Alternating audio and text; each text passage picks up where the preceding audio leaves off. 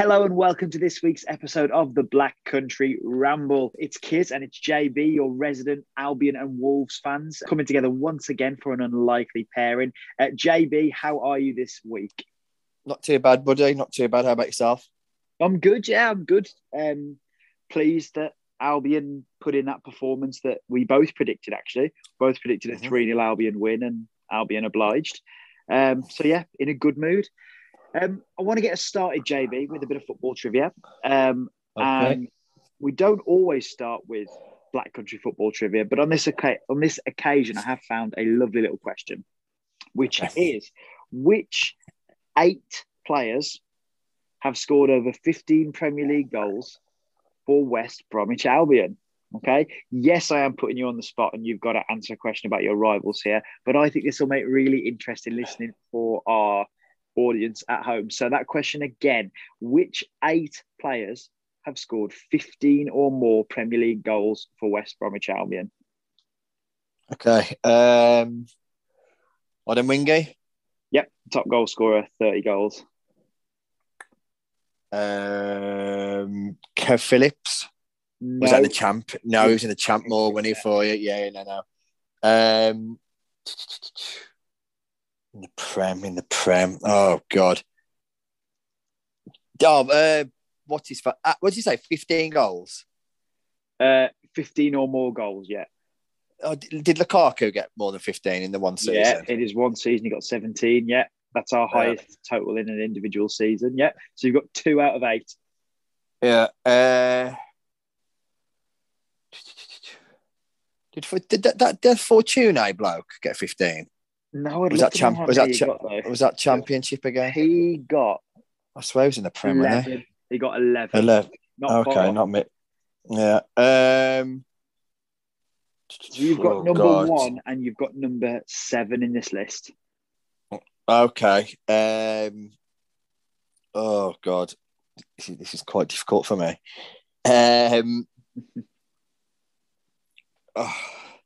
You can't give me a limit of how many guesses I'm allowed. Yeah, because, you can guess as much as you want. But last week you gave me a proper curveball with the Italian goal scorers, so I'm going to throw it back. Okay, so I'm trying to think of who played for. No, he wouldn't have got 15. So this is all time. It's not just one season. This is all time. I'm just thinking across. I'm just trying to think back across your time in the Prem. Because obviously, let's be honest, majority of Wolves weren't there, obviously. So there's a few appearances. I can think. Did that Olsen get 15? No, but it's not the worst shout. He had 8, so he had a fair few. Okay. Yeah. James Morrison? Yes, he's number 2 in the list. So Odemwingy's first with 30, Morrison second with 29, and then so on. Gira?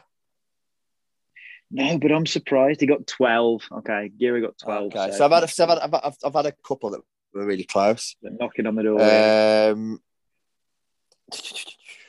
There's some very obvious ones, even for a Wolves fan. There's some obvious ones here. Is there? Yeah.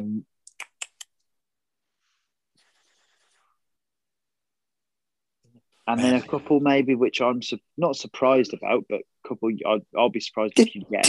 Did Pereira get 15 last year? No, he was close though. I think he got 12. 11. Did he get 12? Okay. 11 in one season. Is decent. So you've got the top goal scorer, you've got 2nd, and you've got 7th in this list of 8. Yeah. You can get one more. We'll reconvene. Okay. A bit later on. All right. Let me just think. Prem. Oh God, I'm having to read about my brains here. Oh God. For all the Wolves fans at home, this might be equally as difficult, and for all the Albion fans at home, they'll be thinking this is the easiest question ever. JB, next week, find me a Wolves-related one, and you can put if you want. James Morrison, I've said Gira.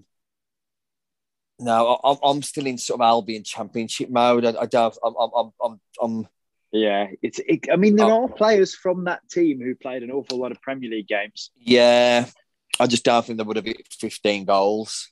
I'm trying to think who when we were in the Prem them couple of seasons. Obviously, when you tanked us, I'm trying to think who. Yeah, I've said Olsen. Yeah, I've said Olsen. I've said Adam Wingy. There's a few from that era, though. Yeah, another two of the names listed from that team. Oh, okay. Jesus. I'm going to have to get my thinking cap on. Yeah, come back. No worries, come back buddy. We'll come back to you a little bit later on. Come back. I think you're going to get them. I think they're going to come to you because you know the players, and eventually, by crook, you'll get him. Okay, so JB, this week we are relatively happy, both of us. Albion, convincing win. Obviously, we have lost since we last spoke as well, and we will briefly talk about that. But you're not too displeased with the 1-1 draw against Leeds, are you? JB, talk me through how you maybe escape with a point there. Yeah, not too displeased with the point, but I was displeased with the performance. Yeah.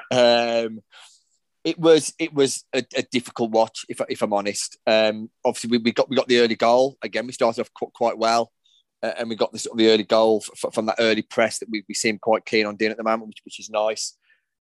Naturally, you're going to expect Leeds to come back at us. You know, they're not going to exactly just play it out and hope for the best. They're not that kind of team, but we just looked very one-dimensional. We looked very dysfunctional, and particularly in the second half, Leeds absolutely mullered us.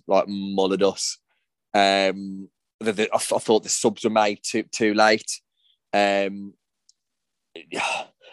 was just a really difficult watch, to be honest. I don't really know what to pinpoint, but I think there's a few areas that I think stand out for me. When Neves doesn't play, our midfield is non-functional. It's non-existent. Moutinho and Dendoncker just aren't a duo that can play together. As good as Moutinho has been and still can be in fits and spurts, if he hasn't got somebody alongside him that allows him to tick, he's not the same player. Dendonker's just a runner. So without Neves, we midfield gets bypassed really, really easily. Traore wasn't at the races at all. They nullified him really, really easily. It was just a really difficult watch, and you knew the Leeds equaliser was inevitable. You knew it was coming. They brought on the lad. We obviously got together at the weekend and we spoke about it. Brought on the lad. I think his name is Joey Geldart, I think. Yeah. And he basically did to us what Podence did to Villa the week before, and sort of completely turned the game on its head. He was magnificent. He had about 2 or 3 shots. He had good feet in the box. Dilly-dallied around a few of our players, created options for them, created us problems. And it was him that won the penalty. The penalty itself, listen, I still believe. I think it's soft. But I can see. I'm not saying it's not a penalty, but I think it's soft. I do. I think if it hadn't been given, this is where I'm going to leave it at. If it hadn't have been given, VAR wouldn't have overturned it. Nailed on. VAR wouldn't have overturned it. So that to me says it's a bit soft. It could have gone either way because VAR would not have overturned it if it hadn't been given. I'm not kicking off and saying, "Oh my God, it was not a penalty." Listen, if it's the other way, down the other end, I'm screaming for it. Do you know what I mean? I'm just saying it's a bit soft. Yeah. The guy's got in front of Semedo. Semedo has made the mistake by leaving his arm in to lean on him. Semedo had a torrid time. Listen, I'm Semedo's biggest fan. I really rate him, but he had a torrid time. And in the end, we were looking to get out. Even when they equalised, I think there was about 27 seconds left on the clock or something. I was worried they might score again, to be honest. That's how the game felt. Sort of thing. So, to get out of there with a point was good. If we'd have had this chat a couple of weeks ago, Keith, and you'd have said, right, you're going to come out of Villa and Leeds away with 4 points, I'd have snapped your hand off. Absolutely, so in that respect, it's a fantastic 4 points to come away with over the last 7 days, if you like. 7, Saturday to Saturday. But the performance was worrying, if I'm honest. It had that element of Brentford about it, where we looked devoid of ideas. It looked a bit Nuno-esque. It looked like Leeds just were toying with us at times. And it was a little bit worrying. And again, the subs came far too late for my liking. Not great, to be honest. Performance-wise, not great. One of our yeah, definitely one of our worst of the season, but it's a point. So, you have to take the silver lining where it is, sort of thing. But yeah, difficult watch. And I think, particularly because we've got Everton next week. Everton had that crazy loss the same day. They're going to have they're going to be licking their wounds, sort of thing. And they could be a really dangerous animal next week. So we've got to up the ante massively for me. So yeah, good point, but really disappointing performance. And we were very, very lucky. Yeah, I think that's probably summed it up very well. Leeds probably the better side in the day. Wolves could have possibly done with scoring a bit later. I know it's a cliche, but you can score too early, and Albion had that against Swansea midweek. Absolutely. Yeah, it dictates the game state, or rather, the game state dictates the pattern of play a lot.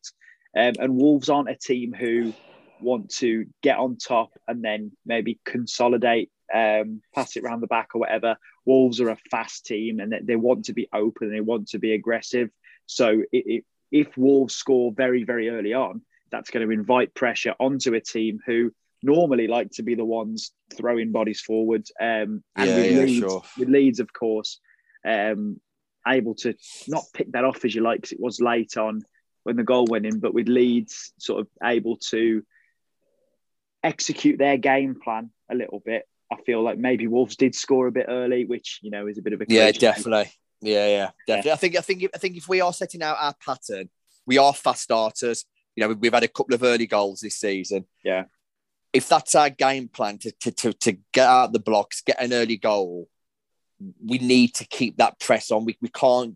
We're not good enough to defend a 1-0 lead for the whole game. That's not our style of play. Our back three and our back five, if you like, aren't good enough for that.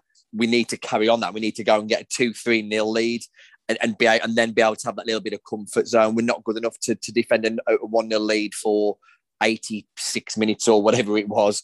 I think it was after 4 minutes we scored, I think. We're not that good. We need to keep up. And that's what we did a couple of times last season. It was a very few times. It's funny because we spoke about this, didn't we, in the week? I said I listened to a couple of our old pods and I was listening back, which is really interesting listening. And a couple of times I kept saying, when we get out the blocks, we need to score, a couple of goals early doors if we're going to be good enough to see it through for the 3 points. And the only times I remember us doing it really last year was against Sheffield United first game. And I think we did it against Palace at home. I think we were 2-0 up in about 10 minutes or something like that. And that's what we could have done with against Leeds, really. We could have done with, going at them again when they were fragile after getting that early goal, because they were there for the taking initially. Because first half, Leeds were poor, really, really poor. And I remember thinking, Christ, if we just up the ante a little bit, we can get 2 or 3 in, the game's put to bed, but we didn't. And that just allowed them to get in at half-time 1-0 down, which suited them. Bielsa doing what he does. And they came out a different animal in the second half, and we didn't know what to do with them. And like I said, we were lucky to escape with a point. So there's definitely lessons to be learned, and I hope Bruno gets it right against Everton. Absolutely. JB, just to round up on our Wolves chat at the start of this pod, I'm going to say a word linked to Wolves. All I want you to do is reply the first word that comes to your mind. So if I say Nuno, you might say negative. Or if I say... yeah, you understand what we're doing here. Okay, right, yeah, okay. So, first name on that list, Neves. Missed. Yeah, I knew you were going to say that. Yeah, indispensable was the word that came to my mind. Oh, okay, yeah. I think so. I missed is exactly right. Jose Sarr. Outstanding. Okay, I knew you were going to say that. What a keeper. Yeah, that's 4 words. Bruno Lage. Oh gosh, bear with me on this one. Undecided. He is or you are? Both. I think. Sorry, no. Sorry, carry on. Carry on. Moutinho.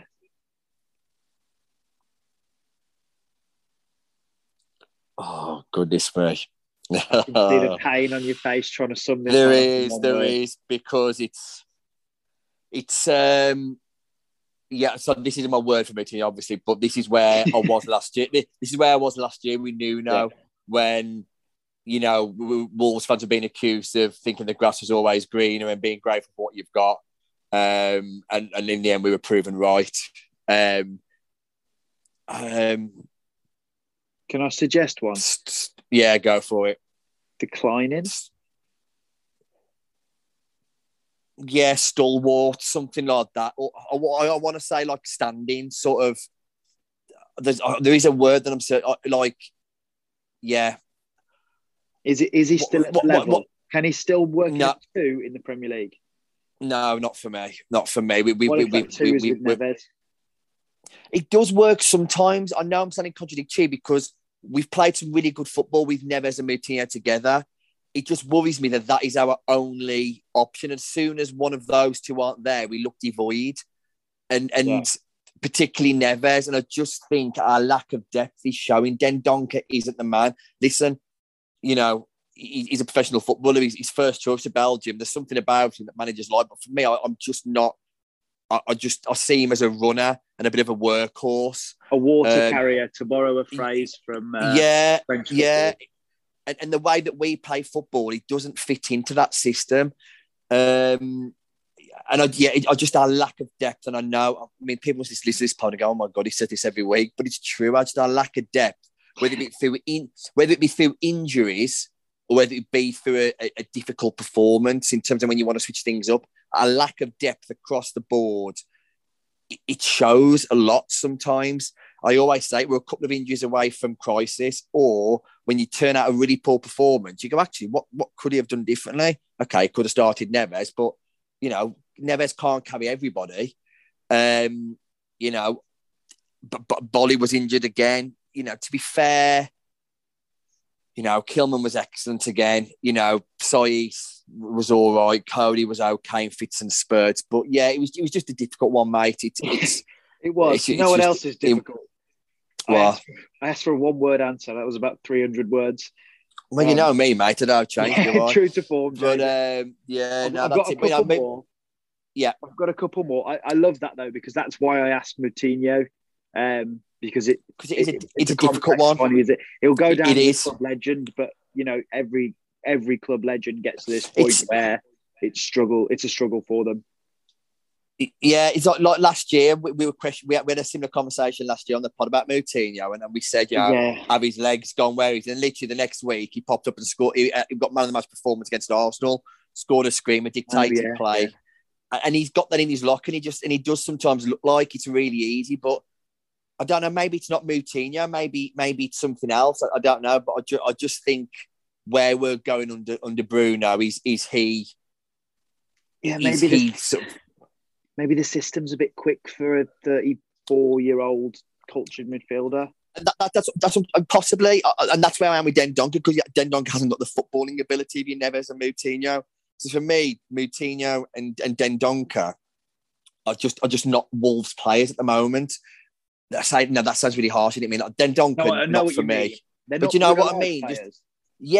And that's what I was going to say. For me, Bruno is trying to implement his own system with Nuno's players. And for some of them, it's working. And for some of them, it isn't. And that's why, for me, he needed to be. And I hope he's backed. So he can bring in who he wants to bring in. Because I feel like you can see he's trying to do something differently, but with a set of players that aren't his. I agree with all of that. And maybe this next word might set you on a big tangent as well. One word answer, JB. Fosun.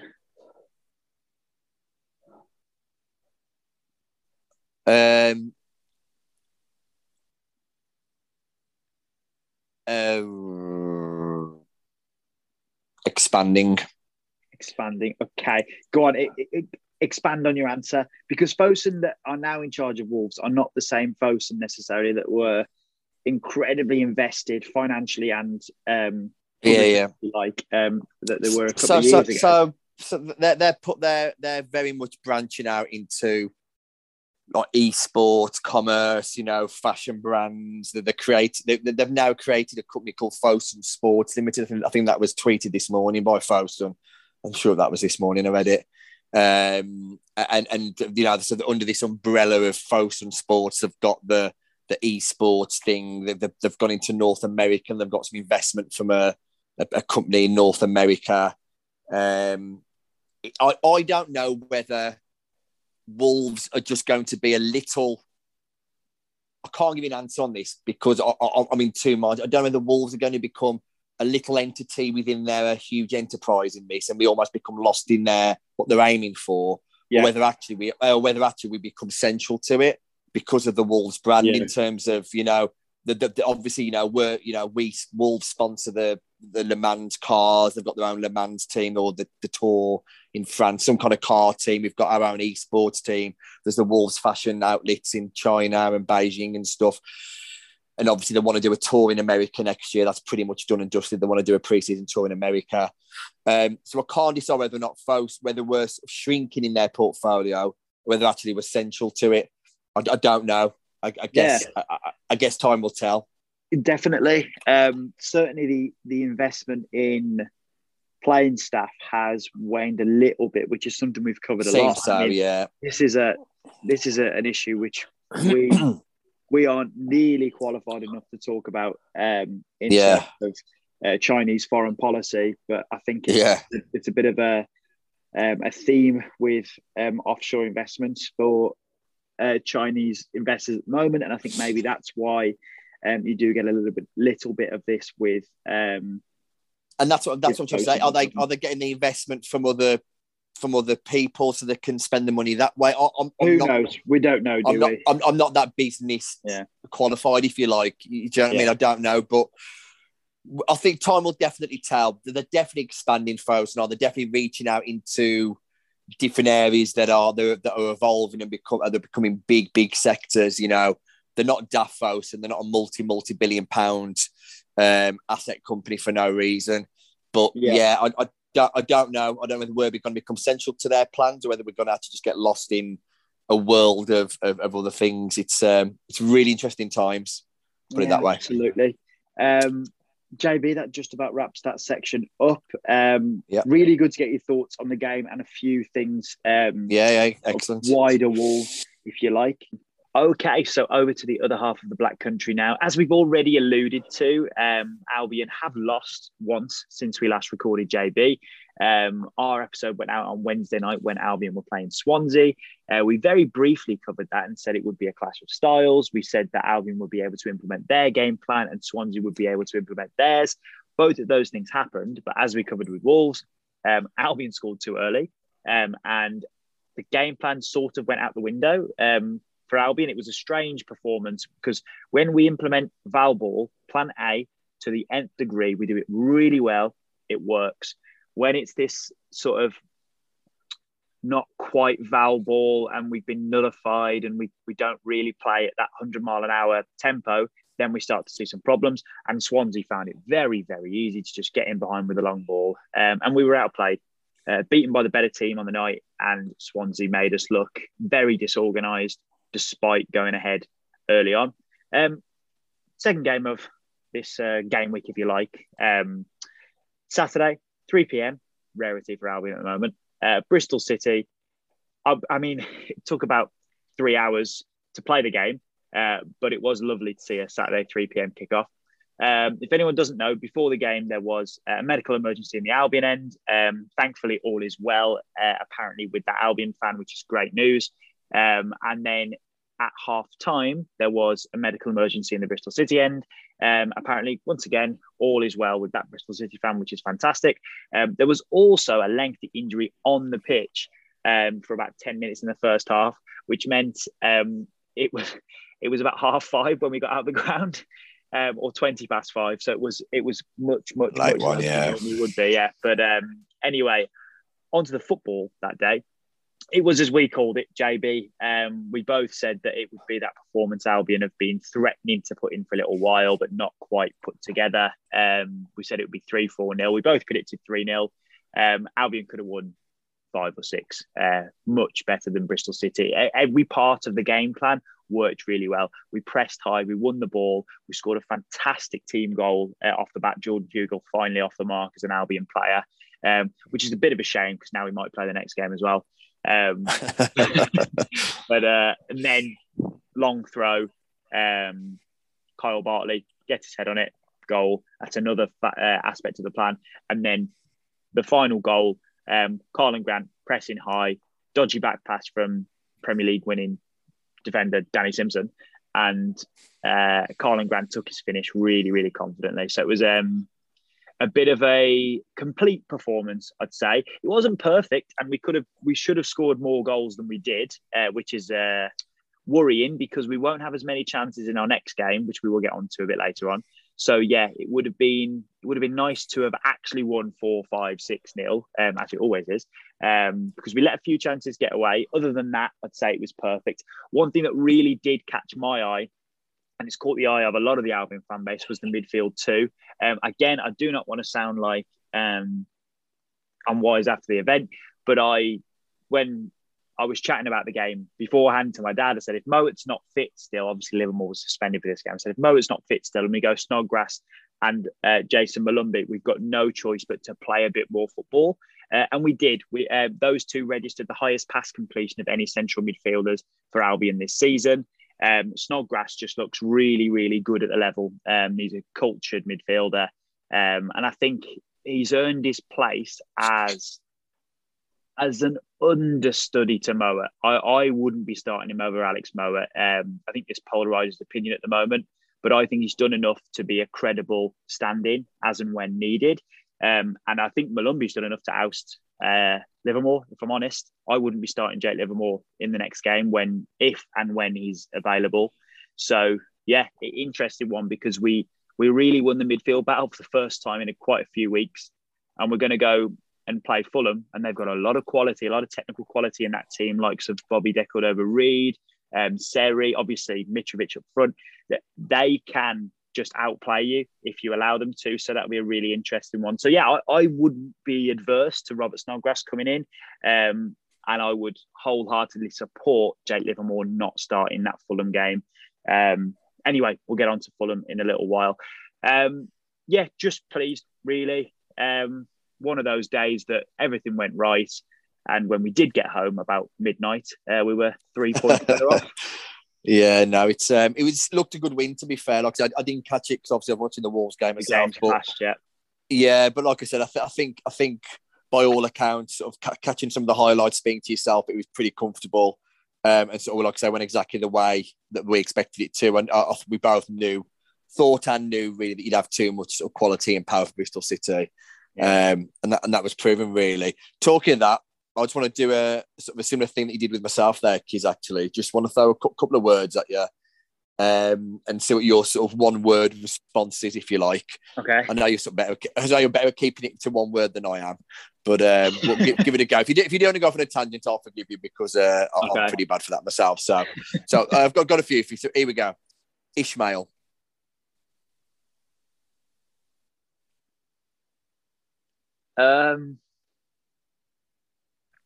Inspirational in that. So I've got a strange look on the other end of this Zoom call. All I mean by that is I can get behind everything he's doing. It's flawed. It's not perfect, but I do 100% support it. That's been my tone since week one. Go back and listen to the podcast. This is not just me being up on a 3-0 win. I am all in on foul ball. So yeah, inspirational in the sense I feel genuinely inspired to support my football team by the man in charge. Carry on, JB. Mowat. Tidy. Grant. Confident. Lie. Anonymous. As in Gauchan lie. Oh, you're saying Colin Grant being confident to lie? No, I'm on about your owner. Yeah. Anonymous. Yeah, anonymous. Yeah. Any more for me, JB? Yeah, last one. But this has got a question mark on the end. Okay. Promotion. Probably. I think you wanted a yes or no. Pick them splinters out, mate. Right. Okay. So no, you said. So on that question, I'll take my tangent clause here. Question: are we good enough to get promoted? Yes. But are Fulham and Bournemouth good enough to get promoted? Yes. Obviously, 3 people go up in the Championship, so it's perfectly feasible that would happen. But it's quite rare that the best 3 teams are the 3 who are promoted. If you get what I'm saying. Yeah, sure. I'm going to say yes. I'm going to nail my colours to the mast. I'm going to say we're good enough. This is a team who have the lowest expected goals against and the second highest expected goals for in the league. But we're also in contention with two very, very good sides. No one's kept as many clean sheets as Bournemouth. No one's scored as many goals as Fulham. There's really not much to choose in that battle, but the top three now will be the top three come the end of the season. I'm pretty sure of that. Incredible. Again, without, going on about it, because I say it again every week, but obviously I keep on talking about how tight the championship is. Yeah. I saw the league table.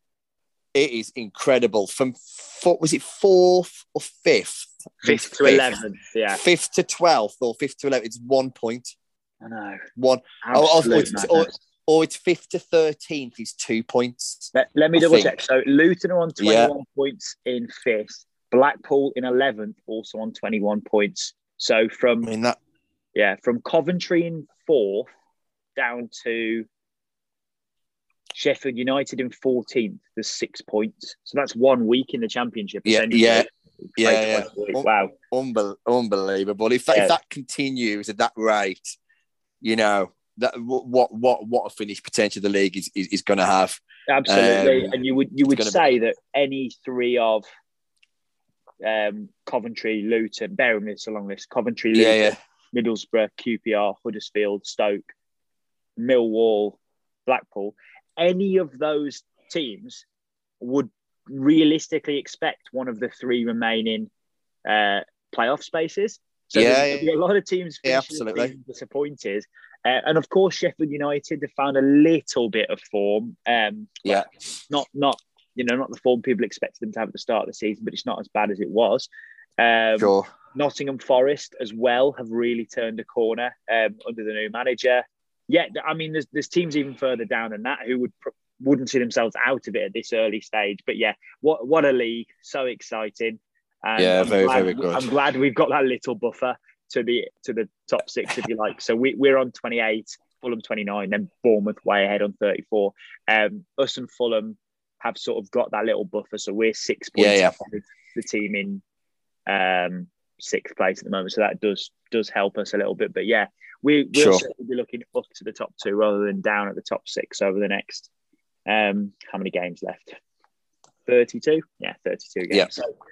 Yeah. So, really interesting one. And we will get into what is a proper blockbuster of a championship clash a little bit later on when we return to preview the games. But JB, we're going to return to something else first. We have a trivia question which has gone unfinished so far. I can see the panic in your eyes just at the thought of having to name 5 more Albion goal scorers. So the question, if anybody can't remember from the start of the pod, is which 8 players have scored 15 or more Premier League goals for West Bromwich Albion? JB at the moment has Peter Odemwingie and James Morrison, who are 1 and 2 in that list, and also Romelu Lukaku, who is 7th in that list with 17 goals in his solitary season at the Hawthorns. So you've got 5 names to go, JB. You were quite warm earlier. I didn't want to say, but you weren't a million miles off with some of your shouts. I think I've got 3. I'm hoping I've got 3. Okay. I think I've got 3, but after that, I'll be honest with you, I'll have to pluck a few out the air. So I'm hoping and assuming that Shane Long is 1. He is. That's a great shout. Yeah. I did not think you were going to get that. So you got 4 of them now. Yeah.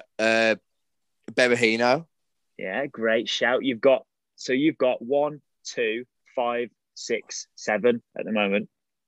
Rondon. Yeah. Great shout. And I'll be honest with you, I'm those 3, I've wrapped my brains for the story, but after that, I've only got left 3 or 2. Yeah, so you've got 2 to go. You've named every striker on this list. JB, that's not a bad effort, to have got every striker. So the strikers are Odemwingie, Rondon, Berahino, Shane Long, Lukaku. You also have James Morrison. And James Morrison. 2 more who aren't strikers. James Morrison and Olsen were my sort of my 2. I knew I'd get the strikers eventually because, but Morrison. You're missing the person who is bottom of this list with just 15 goals. I say just 15. He's got 15 goals, so he's on the list. Would you like James McClean didn't get 15. No, did he? No. Would you go like on then? Yeah, give me a clue. Yeah, go on. Yeah, go on. Both of these players represent the same national team. It just feels like it's got to be Ireland, or it's got not necessarily, but it feels like. Oh gosh. I said Shane. So your two clues are they played together at Albion. None of them are strikers. Neither of them are strikers, and they played for the same national team.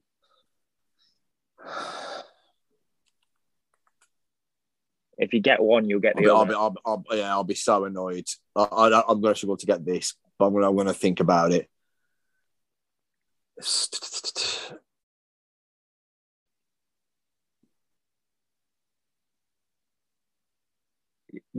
One of them's a bit of a shocker, Jamie, that you've not got one of them, if I'm honest.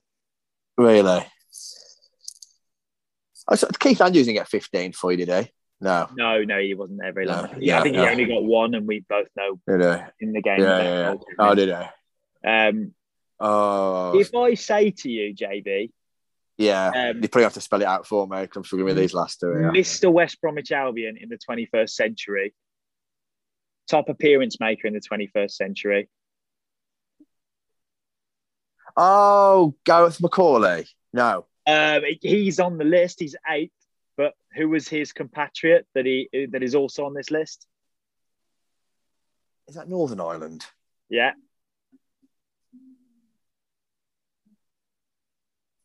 Oh, bloody hell, Chris Brunt. Yes, oh, Jamie. God, yeah. God. Bloody Chris Brunt, yeah, Christ. You tell you what, I'm going to forget. I know we went round the houses, but or round the home nation. I wouldn't have got him.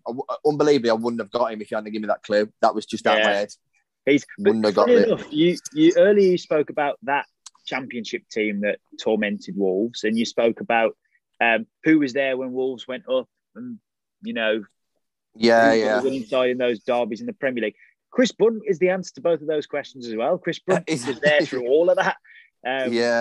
Chris Brunt is third in that list, by the way. Just completely forgot about him. Yeah, he's third in that list. And then Gareth McCauley has 15 goals, which is phenomenal for a centre. It is. It's crazy. Brilliant. But there you go. So that full list in order. Odin Wingy, 30 goals. Morrison, 29 goals. Chris Brunt, 24. Rondon, also 24. Saido Berahino, 23. Shane Long, 19. Lukaku, 17. And Gareth McCauley, 15 goals. Well done, JB. I'll take my hat off to you. Even with a lot of clues, I don't know if I'd have got the Wolves equivalent to that question. It was something Wolves related for next week. I'll have a go. Yeah, I will do, mate. I will do. Yeah, put me on. I'll try not to make it before you were born or something. So yeah. Please don't do that because that'll be on the subject of before I was born, and I wasn't sure whether I wanted to talk about this on the podcast, but JB, you and I got together on Saturday night and we had a bit of a party. We were chatting. There's a couple of Wolves fans there. Obviously, your family are all Wolves fans. I'm the only Albion fan there. And we were chatting to a family friend and we were talking about eras gone by. And the question came up, who would you rather have? And this is before both of our eras. So I'm going to put this out on social media as a poll and I'm going to ask this, take the decision out of our hands. I do want to mention it on air.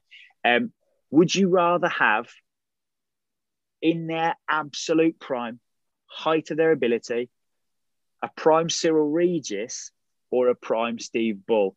Now, a lot of Wolves fans will say Steve Bull because he's a club legend, but the Wolves fan in question said, he shook his head. He said, not even the debate.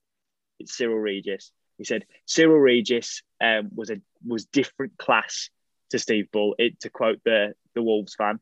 But I want to put this out on our Twitter page and see what sort of response we're going to get. Because obviously both of these players played for both Albion and Wolves, but we didn't get a good version of Steve Bull.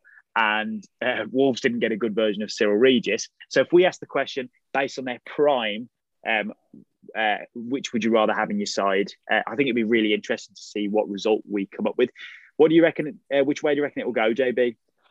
I think you go heavily Cyrille Regis, to be honest. Like I said, both before our era. Obviously, I watched Bully. I watched him live many times. But from what I can gather, Cyrille Regis and what I've read and seen and stuff, again, I suppose they were sort of different.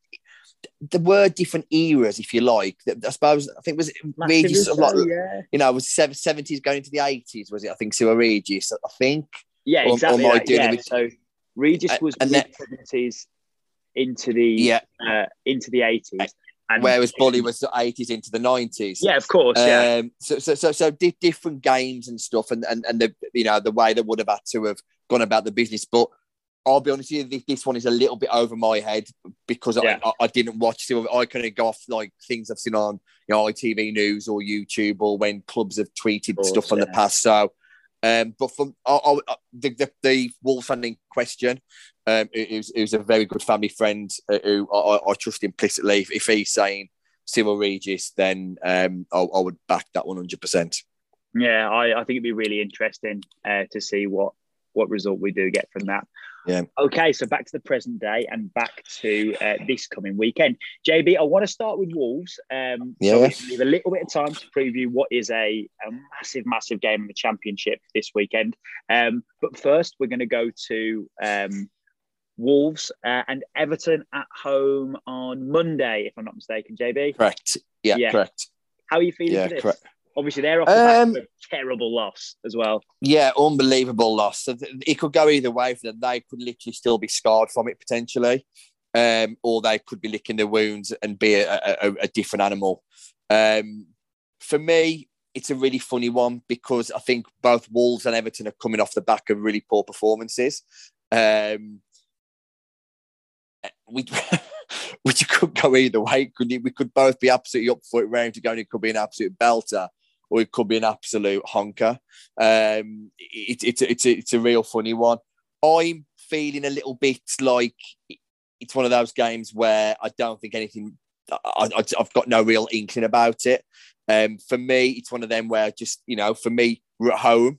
We should be looking to bounce back. We should be looking to take advantage of an Everton side that have just conceded 5 at home to Watford. And for me, I think we should be looking for a win. But there was just something about that Leeds performance that concerned me. And I hope that he does enough on the training ground this week to implement any changes that he needs to.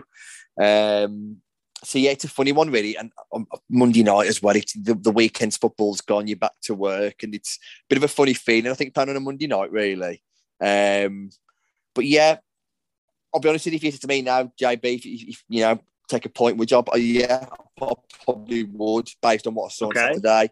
But I still think we should. I still think we should be aiming. I think every game at home should be looking to win it. Apart from obviously your best sides in the league, your Cities and your Chelsea and your Liverpools, etc. But I think against your Evertons and like for me, we should be looking to win that game.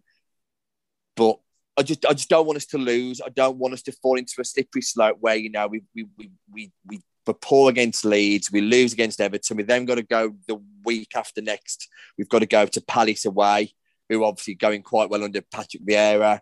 And then all of a sudden you're into an international break, I think, and you want to keep a bit of momentum going. So for me, I'd like to see us continue our unbeaten run. But yeah, it's a funny one. I don't really know what to think about it, if I'm honest. How many games is it unbeaten, JB? Well, I think we'd won 4 out of our last 5 prior to Saturday. No, that was it. So we'd won.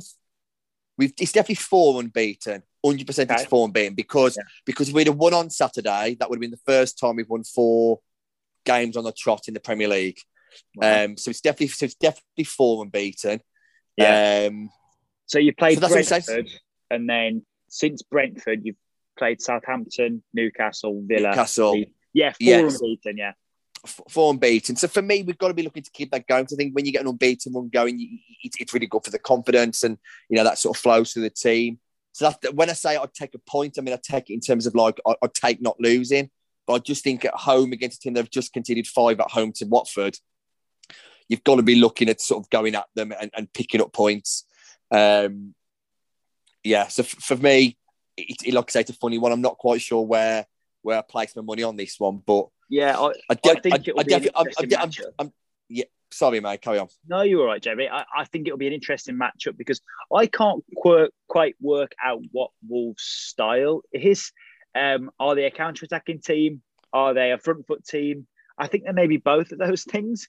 They tend to have less possession than their opponents, maybe, but more chances than their opponents, which would show that they're a very productive counter-attacking team, if you like. But I think generally they have about 50% possession, I would guess. I did simply check Everton's possession stats, and they're right down there. They're bottom three for average possession.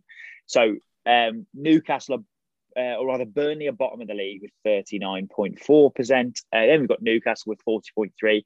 And next is Everton with 41.3%. Obviously, Everton's style is built around a lot of crossing and quite often letting the other team have the ball. Rafa's always been based around defensive solidity. So I think Wolves will be allowed to play on the front foot in this game. And I think Wolves will win. I think Wolves have got enough. They've got enough to hurt Everton while the likes of I don't know if Yerry is back, but I did catch the highlights of that Watford game, Everton-Watford, and then Godfrey had an absolute stinker. He was at fault for two of the goals, and they look susceptible at the back they just look susceptible to pressure, if you like. Sure. And without Calvert-Lewin up front as well, I love Salomon Rondon, but he's no Dominic Calvert-Lewin. I think they aren't as dangerous as they were at the start of the season. So I think Wolves will have enough, and Everton don't have enough to hurt Wolves as it stands. So I'm going to go for a 2-0 Wolves win, I'm going to say on Monday night. What do you reckon, JB? Yeah, I'll go the same, mate. I'll go the same. I was going to say 2-0. I think I'll stick my neck on the line again. I came pretty close last week. Like I said, for me, I know I've started the conversation and I'll take a point now, but that's purely because I think the momentum of keeping an unbeaten run going is really important. But I just think we should have to, I just think at home, on Sky, facing a team who've just conceded 5 against the team who previously, we're looking really, really poor. We should have too much for them. So, I'll match that, mate, and go 2-0. And that'd be a really positive result to take into, like I say, a difficult game next weekend. Absolutely. On the subject of our predictions, we both did all right last week. Both nailed the Albion game, perfect score, perfect result. And then you almost nailed the Wolves game as well. You nearly had them for the first time ever on the Black Country Ramble, the perfect result in both games. But that late equaliser for Leeds actually meant that I got both results right, rather not both scores. I said a 2-2 draw. There's 1-1 draw in the Wolves game. But I feel somehow you were closer than I was. Yeah, I know. It was a funny one, really. But listen, it's one of them.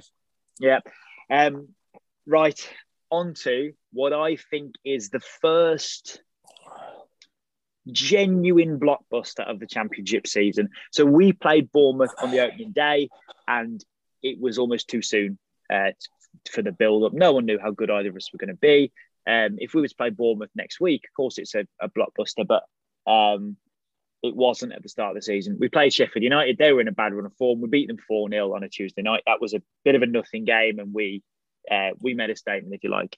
However, this is the first time this season, and if anyone isn't aware, we play Fulham away 12:30 on Saturday afternoon. This is the first time this season where I'm thinking, okay, this is a season definer. This is a big occasion. We have to go out and perform. It's a proper Championship blockbuster. I've used the word blockbuster 3 times. Maybe I've got blockbuster on the mind. Anti-Netflix rhetoric, but this is a proper big game. We have been on a patchy run of form, but have sort of done okay to pick up enough results to keep pace with Fulham and Bournemouth, or Fulham rather than Bournemouth. Bournemouth have done exceptionally well recently, and Fulham have lost a few. They've lost more than Albion, but are sitting 1 point better off because when they play well, they win, as most teams do. But Fulham aren't drawing games, is what I'm trying to say. So first thing I want to talk about with Fulham is Mitrovic and his start to the season. So Mitrovic this year is like no championship goal scorer I've ever seen while we've been in the league. He has 15 goals in 14 games, JB, which is obscene in the championship. Nobody tends to do that. 2 of those are penalties. So even if we don't count the penalties, he's got 13 in 14. His shot numbers are off the charts. He's taking more shots than anyone else. He's having more shots on target than anyone else. It's not even close. I did jot down a couple of things earlier, but can't remember exactly the number of shots on goal per game. I think it's over 4 though, if I'm not mistaken. But the XG is the really interesting one. So he has 0.85 XG per game. This is a player we're talking about. One player accumulating that amount of XG on average. That's insane. That is such a high amount of, or it shows he's having such quality chances. Last time he was in the championship, he was the top scorer, and he had a 0.58 XG average game, which is outstanding. That's a really, really good level of performance. You know, he's clearly getting into a lot of brilliant positions, but this season he's gone to another level. It's beyond comparison to what anyone else is doing this season, or to my knowledge, what anyone else has done in recent seasons in the championship. Obviously, some great championship goal scorers sort of precede XG in this data revolution, but Mitrovic is sort of tearing up the rule book on that. He is slightly overperforming his XG though, so I would expect him to slow down, but it's always difficult to predict how much he's going to slow down or when that's going to happen. But, you know, stats and data aside, he is incredibly dangerous. He's just on another plane to any other player in the championship at the moment in terms of goals output.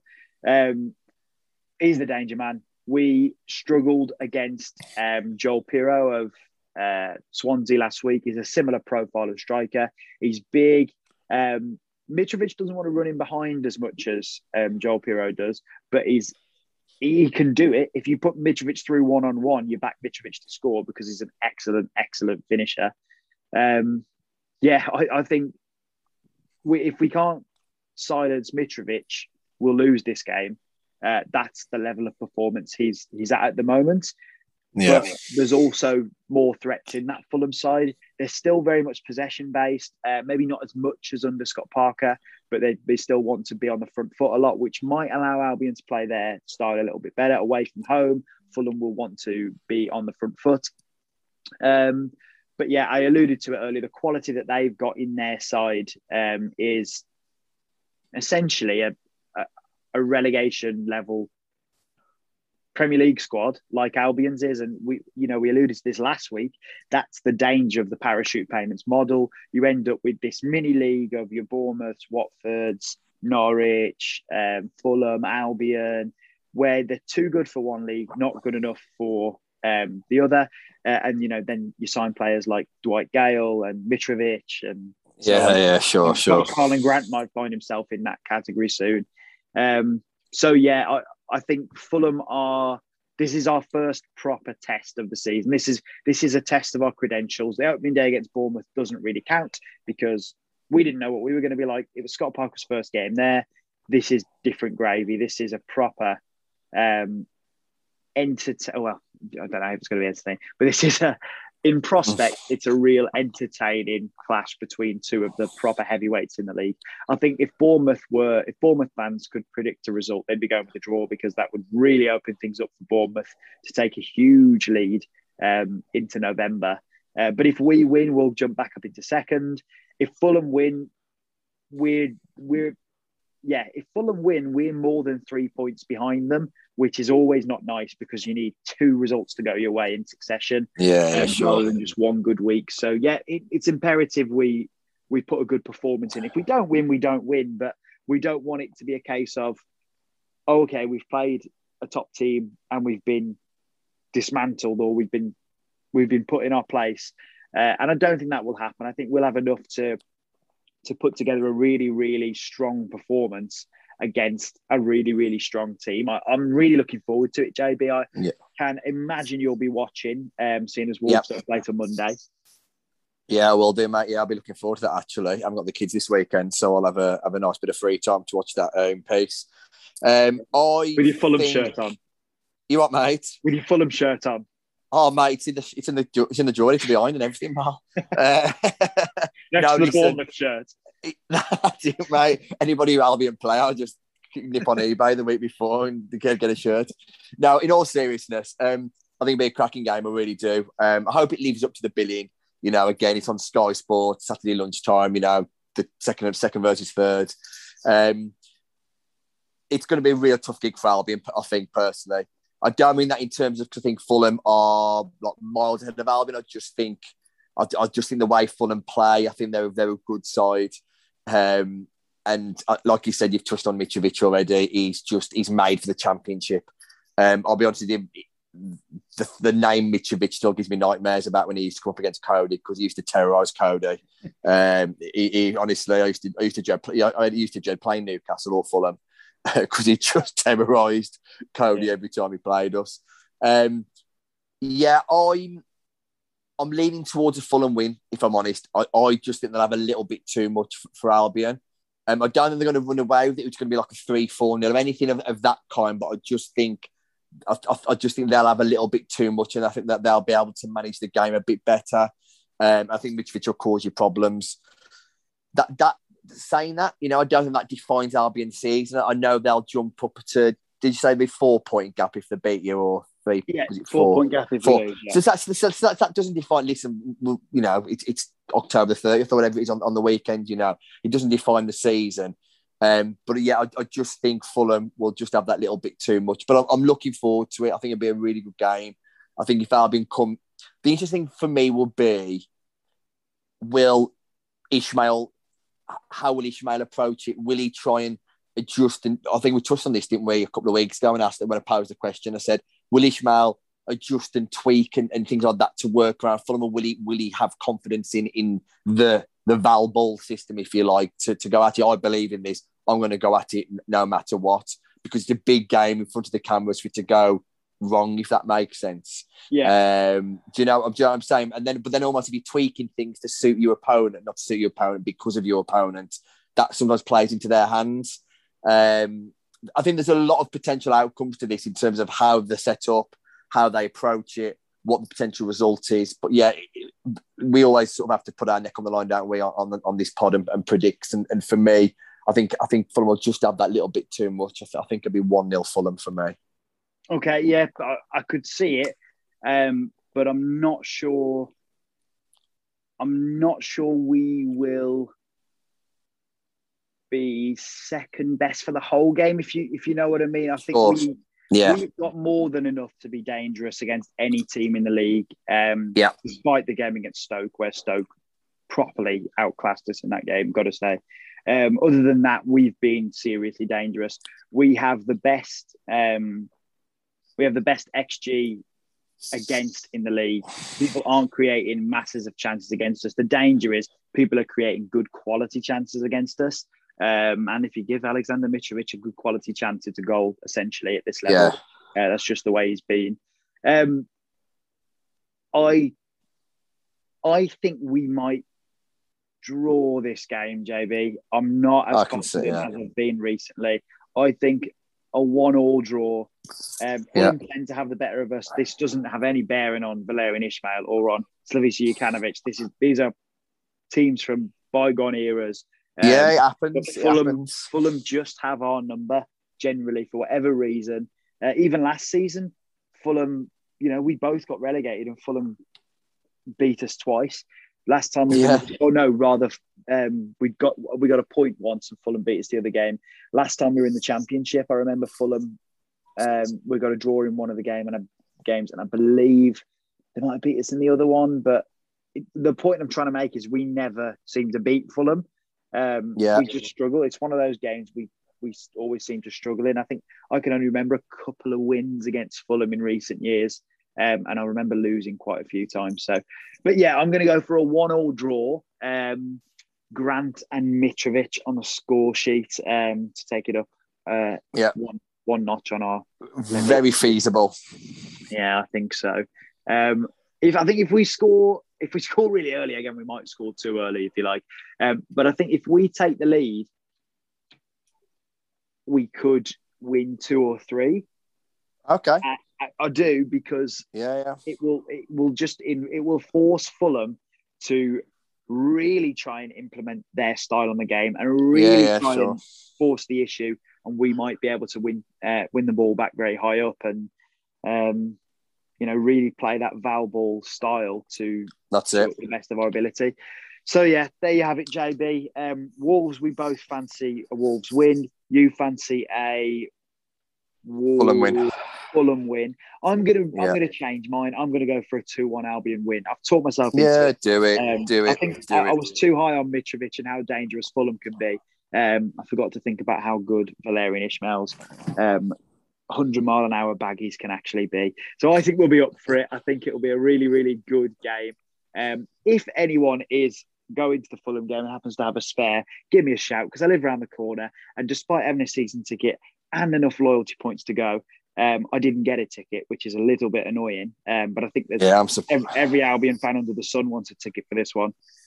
Fulham away is always a popular away day, isn't it? It's on the river and stuff like that. It's on the river. It's a proper London. Yeah, you don't get any trouble or anything like that. Do you know what I mean? It's you might get a Victoria sponge thrown at you or something, but apart from that, not really much going on. No, it's a nice away. I've done Fulham away a couple of times. It's a nice away day, Fulham. Yeah. But that is a genuine request. If there is anybody who has a spare ticket in their party, give me a shout, because I'm around the corner.